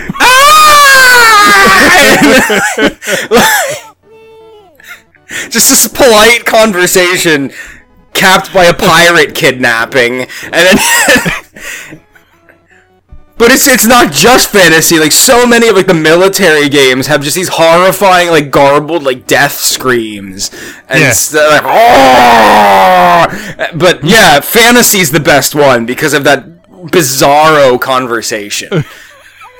It's great. It's like, yeah, we want to plot in this game. Have we got any writers in the building? No, just make something up. It's like, "Hello, how are you?" "I'm fine, thank you." And then, like, what does he say, like, when he dies? It's just like, "Oh, no!" It's like... It's great, but I mean, you're quite right. Fantasy is weird as shit as a game as well. So Fantasy was an attempt to kind of, I mean, we joke about them not having a writer on the team, but kind of the intention behind Fantasy was to tell a story through the gameplay. So rather than just having a series of levels that got a bit more difficult as you went through, Fantasy was a specific attempt to kind of have a natural progression from challenge to challenge that kind of told a story as it went through. So the first level of Fantasy has you trying to land a hot air balloon on the pirate ship that stole your girlfriend, And then when you land on the pirate ship, you then have to infiltrate the pirate ship and defeat the pirates on there. But then, oh no, your girlfriend gets taken away, so you then have to chase after them in a hot air balloon. And then, it all escalates until eventually you're chasing down helicopters across the ocean, firing at tanks on London Bridge, and then landing on London Bridge for the grand finale and stuff like that. It's just ridiculous. Yeah, it's cool. Can we just talk about how like the pirate ship rescue level feels like Proto East? Yes, you have to like run into the guys, but you can't. You're not attacking with your sword if you're moving up and down, only left and right. So you have to like line yourself up vertically and then like ram the dudes horizontally. And there's like that cannon turret that's just like blasting you, but the turret can also kill the enemy pirates. So it's really cool to lure the enemy pirates into the turret's line of fire. Yes. And like we're talking about an ancient 8-bit game from the early 80s, and it had an interesting mechanic where you could use the enemy's own traps against them. Yeah. Like this is a really cool thing, and this is ancient. Like this game is older than me. Yeah. Yeah. So yeah, that was a particular highlight, and I remember seeing, I think it was Frank Cifaldi on Twitter was talking about fantasy, and he said that fantasy was one of the games that they specifically put on there because it doesn't get talked about very much. It's not a very well known game, and it's maybe not the best game, but it incorporates so many interesting things about it that it's worth including in a compilation like this, just so people can see how batshit crazy early era SNK was. And it's a perfect example of that. From that same era as fantasy, I think Vanguard has become one of my favourites. I hadn't heard of Vanguard until quite recently. I think I was watching some videos on YouTube, and it was someone like Classic Game Room or something like that did a review of the 2600 version. Oh, okay. And then I had a look at the Atari 8-bit version for my Atari A to Z series on YouTube, and then, as it happened, I picked up the SNK 40th Anniversary Collection, and Vanguard was on there as well, so I tried the original arcade version. So I've tried 3 or 4 different versions of Vanguard now. And so Vanguard is a horizontally scrolling shoot-'em-up. It uses kind of a precursor to the loop lever system. So I think it just used 4 buttons to fire. So you could fire in 4 directions. But again, it was the same intention, so that you could move and fire independently of each other. And Vanguard takes you on a progression through a series of different zones, which are sort of loosely themed. So you have a zone where you're sort of fighting off airborne enemies. You have a zone where you're moving diagonally and having to avoid enemies that are moving in set patterns. You have a zone that is mostly about shooting ground targets, and that's where you score the majority of your points. You have vertically scrolling stages, and you have another early example of a boss in Vanguard as well. So each level concludes with, I mean, it's hard to call it a boss fight because you only need 1 hit to kill it, but it is still a case of pattern recognition and timing your shots carefully so you can get through barriers and actually hit this end level guardian before moving on to the next stage. Vanguard again has lots of vaguely terrifying digitized speech in it. It is also from the era before copyright was a thing that game developers had to worry about as well. So it features music from both Flash Gordon and Star Trek, the motion picture, in it as well at various points. Yeah, that's another thing that brokers discussion is how rife with copyright infringement most of these games in this collection are. Yeah. Like, one of the games I wanted to give a lot of lip service to specifically was Search and Rescue. Yeah. Which straight up just has the alien from Alien in it. As an enemy. Have you played this yet? I've played it briefly, but I didn't get very far in it, so I haven't explored that one in detail yet. But one of like the most recurring enemies is just the alien from Aliens. Fantastic. Just like hissing and spitting acid and the whole nine, and like the thing that comes out of his mouth, he's just turquoise instead of black. That's great. Yeah. So. But I mean, that's kind of an interesting contrast, really, isn't it? Because although the kind of mechanical side of things was very original and creative, sort of the actual incorporating things from movies and stuff in there, ripping stuff off was absolutely rife in that period. Not just from SNK, but from developers in general. Oh, absolutely. Yeah. So, SNK is specifically notorious for this, though. There's There's a very famous example of, I mean, I don't want to talk about Neo Geo stuff too much, unless it's directly related to games on here, but just because it's part of the conversation we're having. There's a very famous moment in the openings of Last Resort, which is a very famous horizontal shooter for the Neo Geo, and one of the first enemies you fight is just a sprite of a very famous enemy robot from the Gundam series. And he's just brown instead of blue, and that's the only thing they've changed. Yeah. Like it's hilarious. Yeah. So I mean, I wonder how much of that was sort of a deliberate attempt to attract people and go, oh, hey, that's the thing from Gundam, or if it was just a case of, oh, I can't draw a robot. Let's. But like, what's weird is like I don't think it is a case of I can't draw a robot, because that game is stuffed to the gills with beautiful original mechanic design. Yeah. So I think it's an instance of tribute more than anything. Yeah. I think it's just, we really love this thing. Let's incorporate it.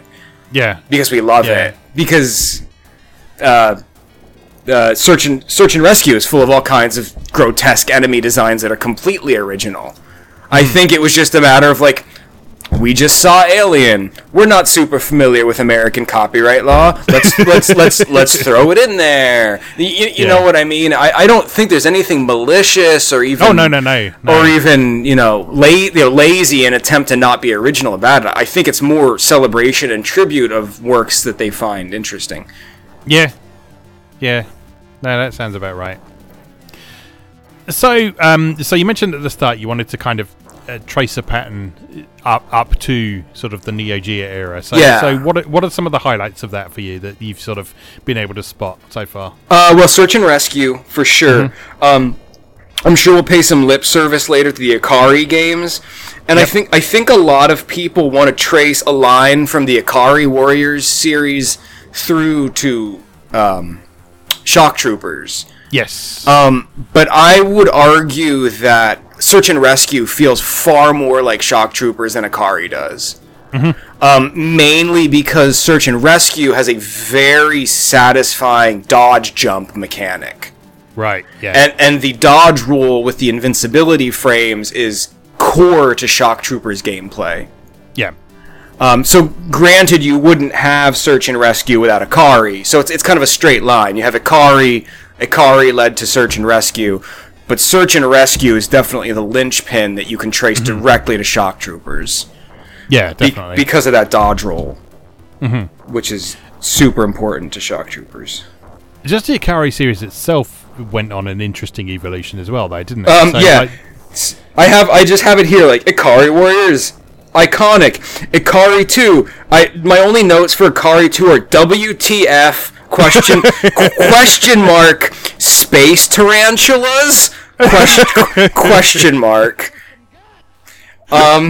So Ikari 1 is classic 80s, like, everybody fucking loves Rambo, so let's make a Rambo game, and it's a top-down shooter with oily, muscled men with rocket launchers getting in tanks occasionally.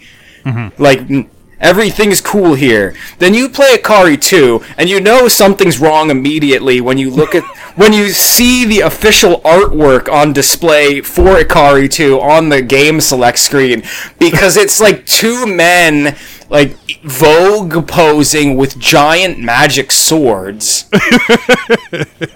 But they're still the Rambo guys. So it's like, why are these two Rambo men, like, giving each other handies while clutching, like, massive, like, Merlin swords?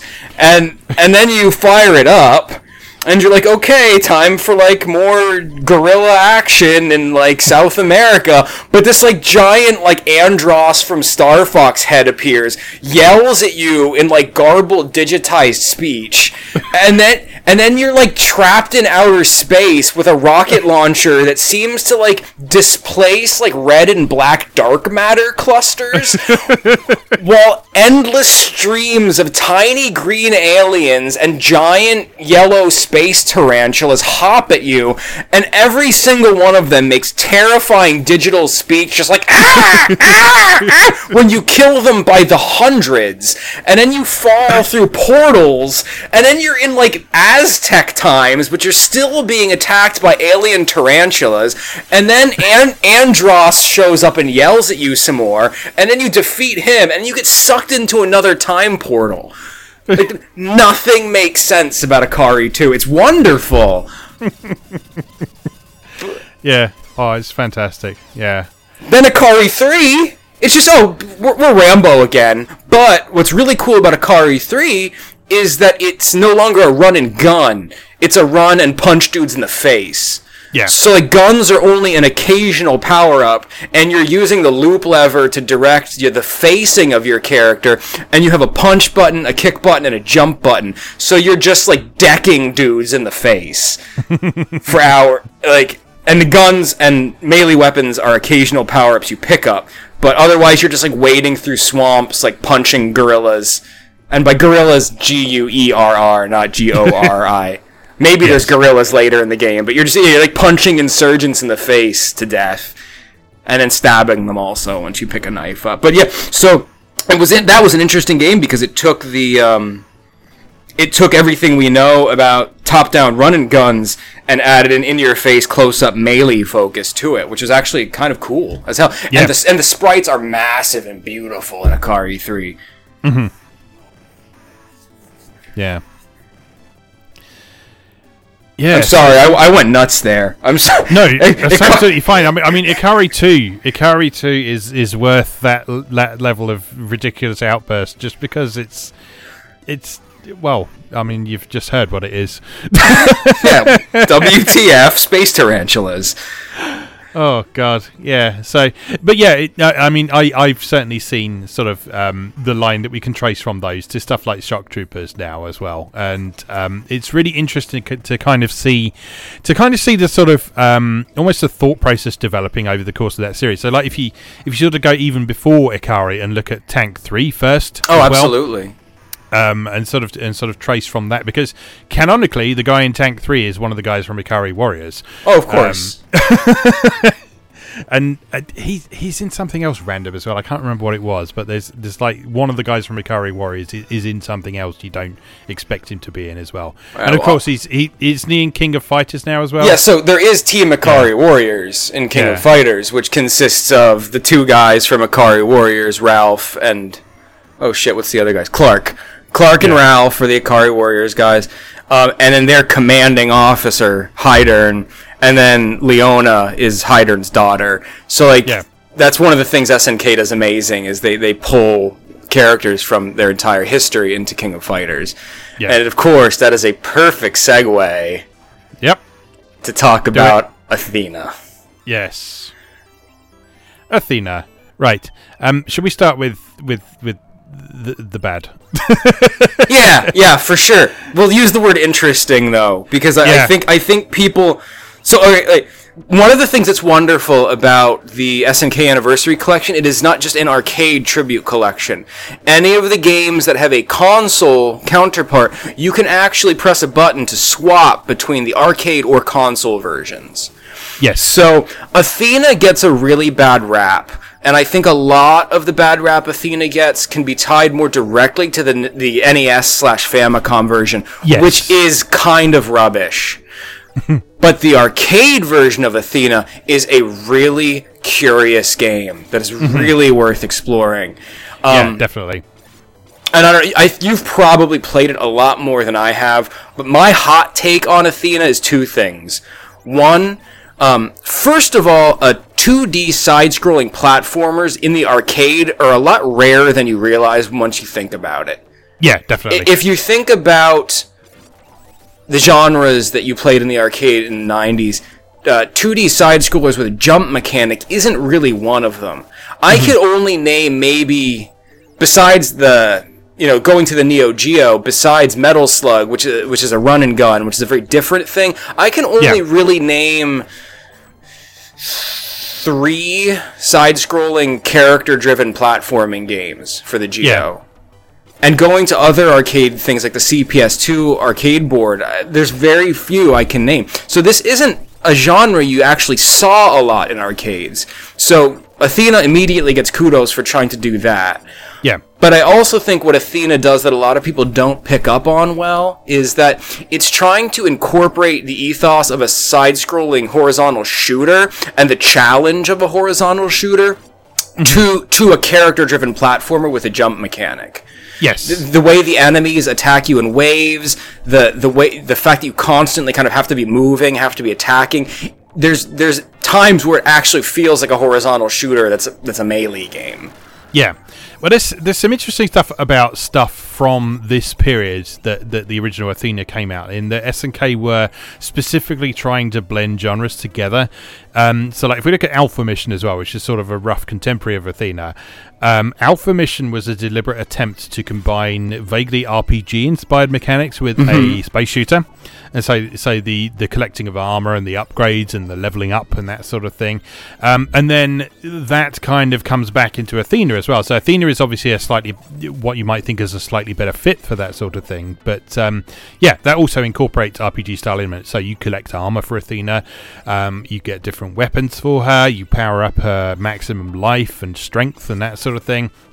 And you progress in that way. So as well as just progressing through the levels, you actually progress in terms of character strength as well, which again was quite an unusual thing to see in arcade games of that era.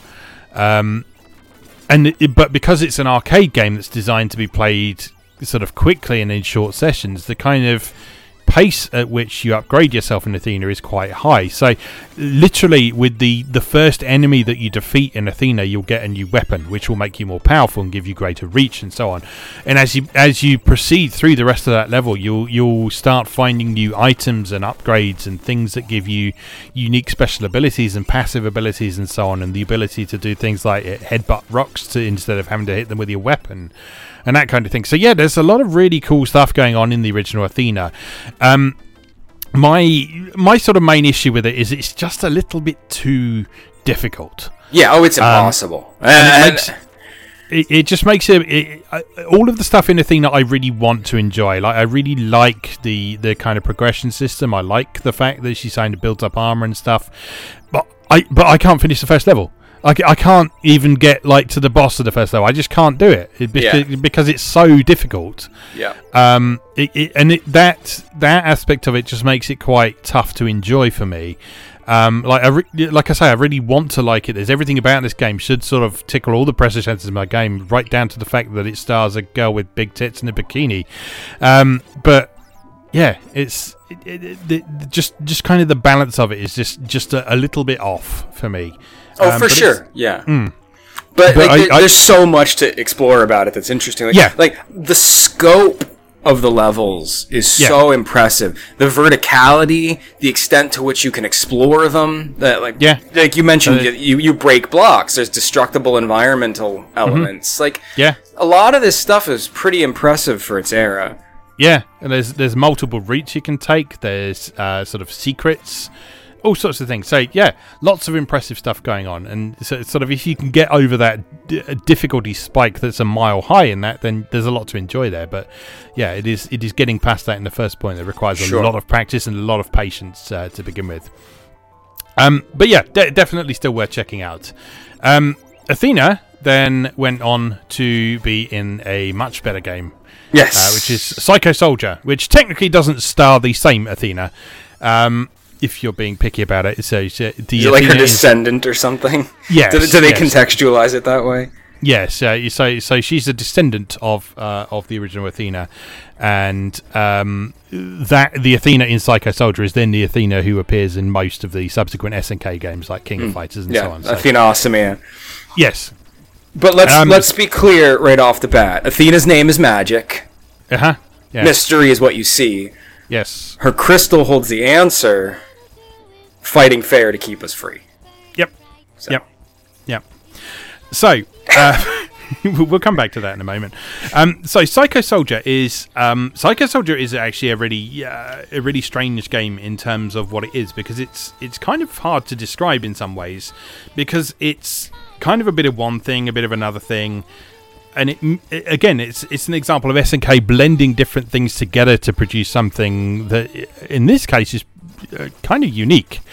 Yeah, there's nothing quite like Psycho Soldier. Yeah. So, I mean, Psycho Soldier incorporates elements of horizontally scrolling shoot-em-ups in that it's constantly moving forwards, and you kind of move up and down, and you shoot things.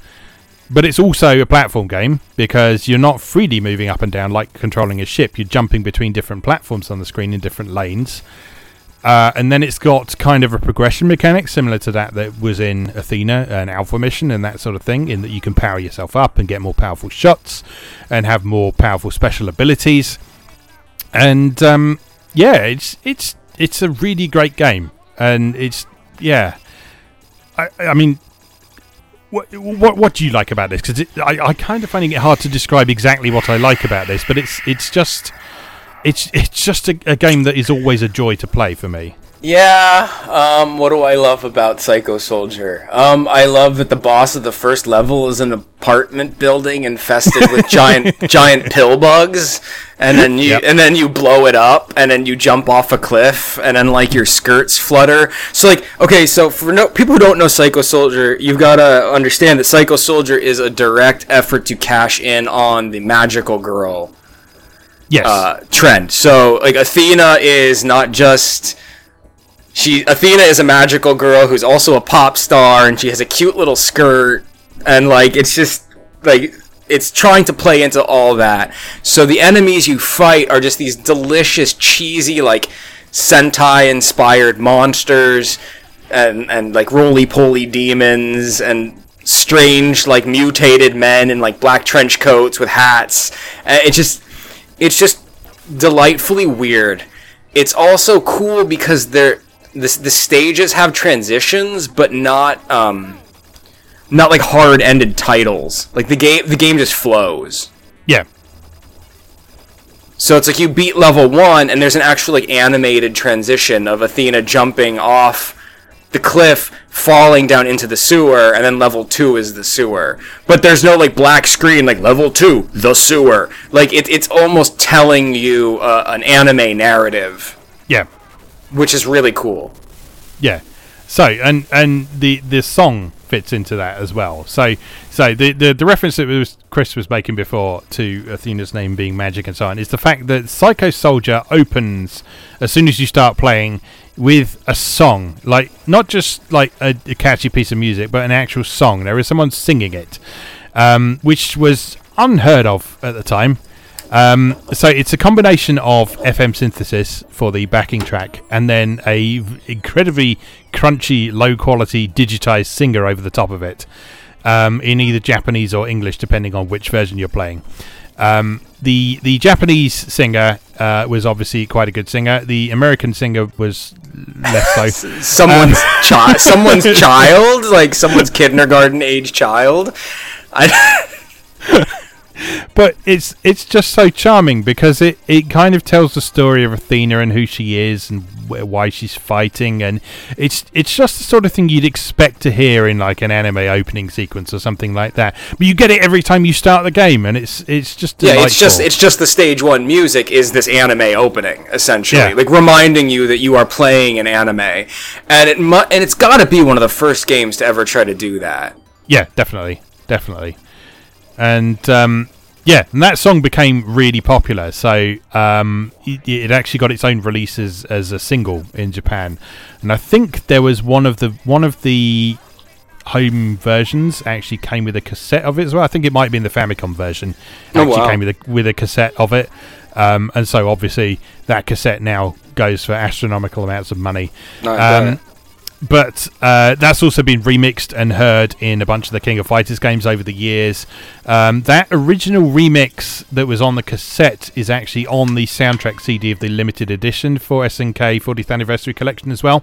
Oh, wow. So you could still hear that original version as well. And obviously it's original Japanese lyrics rather than the adorably cheesy American lyrics. But yeah, it's a delight. But yeah, Psycho Soldier was sort of a really pleasant surprise. It's one of those games that sort of beforehand I'd heard of, but I didn't really know anything about. but then checked it out and was immediately smitten with it. It's just such a fun game. It's one of those ones that's really easy to kind of latch onto and understand how you play it, but sort of progressing in it and getting better at it is a sort of constant feeling of practice and improvement and so on. And it's a really satisfying game. It's one of my favourite games in this collection for sure. It's definitely one of the games that hews closer to being actually good instead of just being a historical curiosity. Because, like, let's be honest, a lot of these games aren't great. Like, a lot of these games aren't great. A lot of them are very clunky, and they're more worth exploring as historical artifacts, kind of understanding these, like, through lines of design innovation. But, like, a lot of them are clunky messes.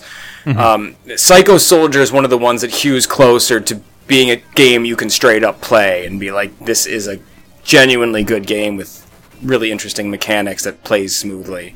Yes. A lot of these games are hyper unbalanced, really framey, like... They're not great, but they are interesting, and that's a type of great. But also in that category of games that are just straight up good on this collection is Prehistoric Isle.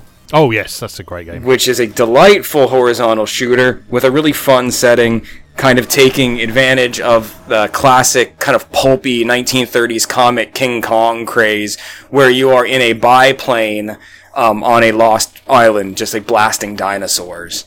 Two things that are notable about the game: it has a really cool option mechanic where you pick up the ship options and you can reposition that option, and depending on where you have that option positioned, it'll actually fire in different ways. So if it's positioned behind you, it'll shoot behind you. If it's positioned underneath you, it'll drop explosive bombs. If it's positioned in front of you, it'll supplement your standard. Stages are built around the notion that you should be mastering this mechanic by having threats kind of approach you from all sides. It's quite heavily set-piece based, isn't it? So there's a lot of sort of scrolling in different directions and sort of ascending a mountain diagonally and then flying over the top of it and then descending down it and that sort of thing. So the first boss is mainly underneath you. He's a little T-Rex who's mainly underneath you, and he leaps up and tries to bite you. So you should be primarily using the bombs to fight him. It's really cool the way it's trying to convince you to use these different shot styles as you play. The other thing that's noteworthy about the game is the bosses are multi-sprite. They're these big dinosaurs, and they're constructed of many sprites put together. Yeah. So there's some really cool animation tricks with the fluidity of their movement and their attacks and stuff, because they're all built from multiple pieces, which is always a really interesting aesthetic. I mean, to us now, it's very apparent. But in 1989, this shit was mind-blowing. Yeah, definitely. And not quite the same as I was talking about with Search and Rescue tracing a through line to Shock Troopers, but there is a Prehistoric Island 2 on the Neo Geo. And Prehistoric Island 2 is great because it harkens back to one of the things we were talking about in our prior episode about interesting aesthetics. So, because Prehistoric Island, the very first one, the whole thematic thrust of the game was to pay tribute to those King Kong Lost Island narratives, which were full of stop-motion animation. Prehistoric Island 2, using the graphical power of the Neo Geo, uses pre-rendered sprites to recreate that visual style. Oh, okay, cool. So the enemies actually look like rubbery puppets, and it's delicious. So yeah, that's a really, really fun game to play if you've ever wanted to blast dinosaurs in the face with a biplane. Wow, who hasn't? Yeah, I've thought about it. Oh, All right, good stuff. Any other stuff that you'd like to talk about from this collection? No, I think you've covered a lot of the things. Beast Busters is really cool. Mm-hmm. Just as an early light gun game. It's not a great game, but the sprite work is beautiful. Yeah. And it's got actually a really interesting follow-up on the Neo Geo Pocket Color, which people don't realize. Yeah. But it's a top-down action RPG with a horror setting that's like vaguely connected to it, called Dark Arms Beast Busters. But it's set in the same universe. Yeah. But that's just more of a historical curiosity. Like, it's a fun game to play with your friends because it's delightfully gory. Like, all the enemies explode and like viscera, and it's everything's phallic to a degree that's unsettling. So yeah, Beast Busters is a really good time if you've got a buddy and you just want to sit down and kill 20 minutes. Yeah, good stuff. All right, let's hold that discussion for that there then. So, as usual, would you like to tell people where to find you online? Absolutely. You can see my artwork at mrgilderpixels.com or on Twitter and Instagram, also at mrgilderpixels. Marvellous. And you can find my writing on moegame.net and my video work on YouTube. Currently running on YouTube, we've got a few video series. We've got the ongoing Warriors Wednesday series, where I'm playing Warriors Orochi. Now onto the final campaign of that, the Way campaign. Just started my Final Fantasy Marathon series with Final Fantasy 1, the PSP version. And then there's the Atari A to Z videos 3 times a week, covering Atari 8-bit, Atari ST, and Atari arcade and console games. So watch out for those.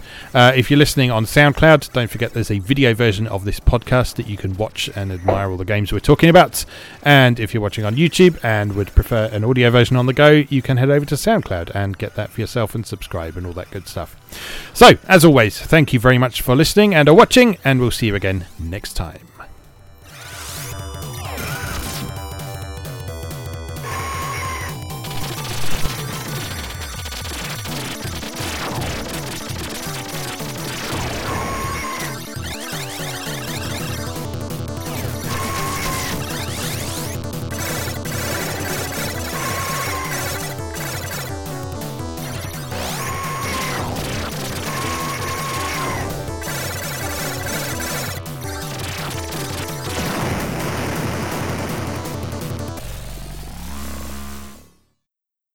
Thanks for listening. If you enjoyed this podcast, remember you can watch a video version of it over on YouTube. Be sure to check out moegamer.net for new articles on Japanese and Japanese-inspired video games, new and old, every weekday. Every month, Moegamer features an in-depth exploration of an individual game or series as its cover game, so be sure to check the archives to see if your favourite has had a deep dive yet. If you'd like to support the site directly, please consider becoming a patron or buying me a coffee. You can find links to do both over on moegamer.net. Thanks again, and I'll see you next time.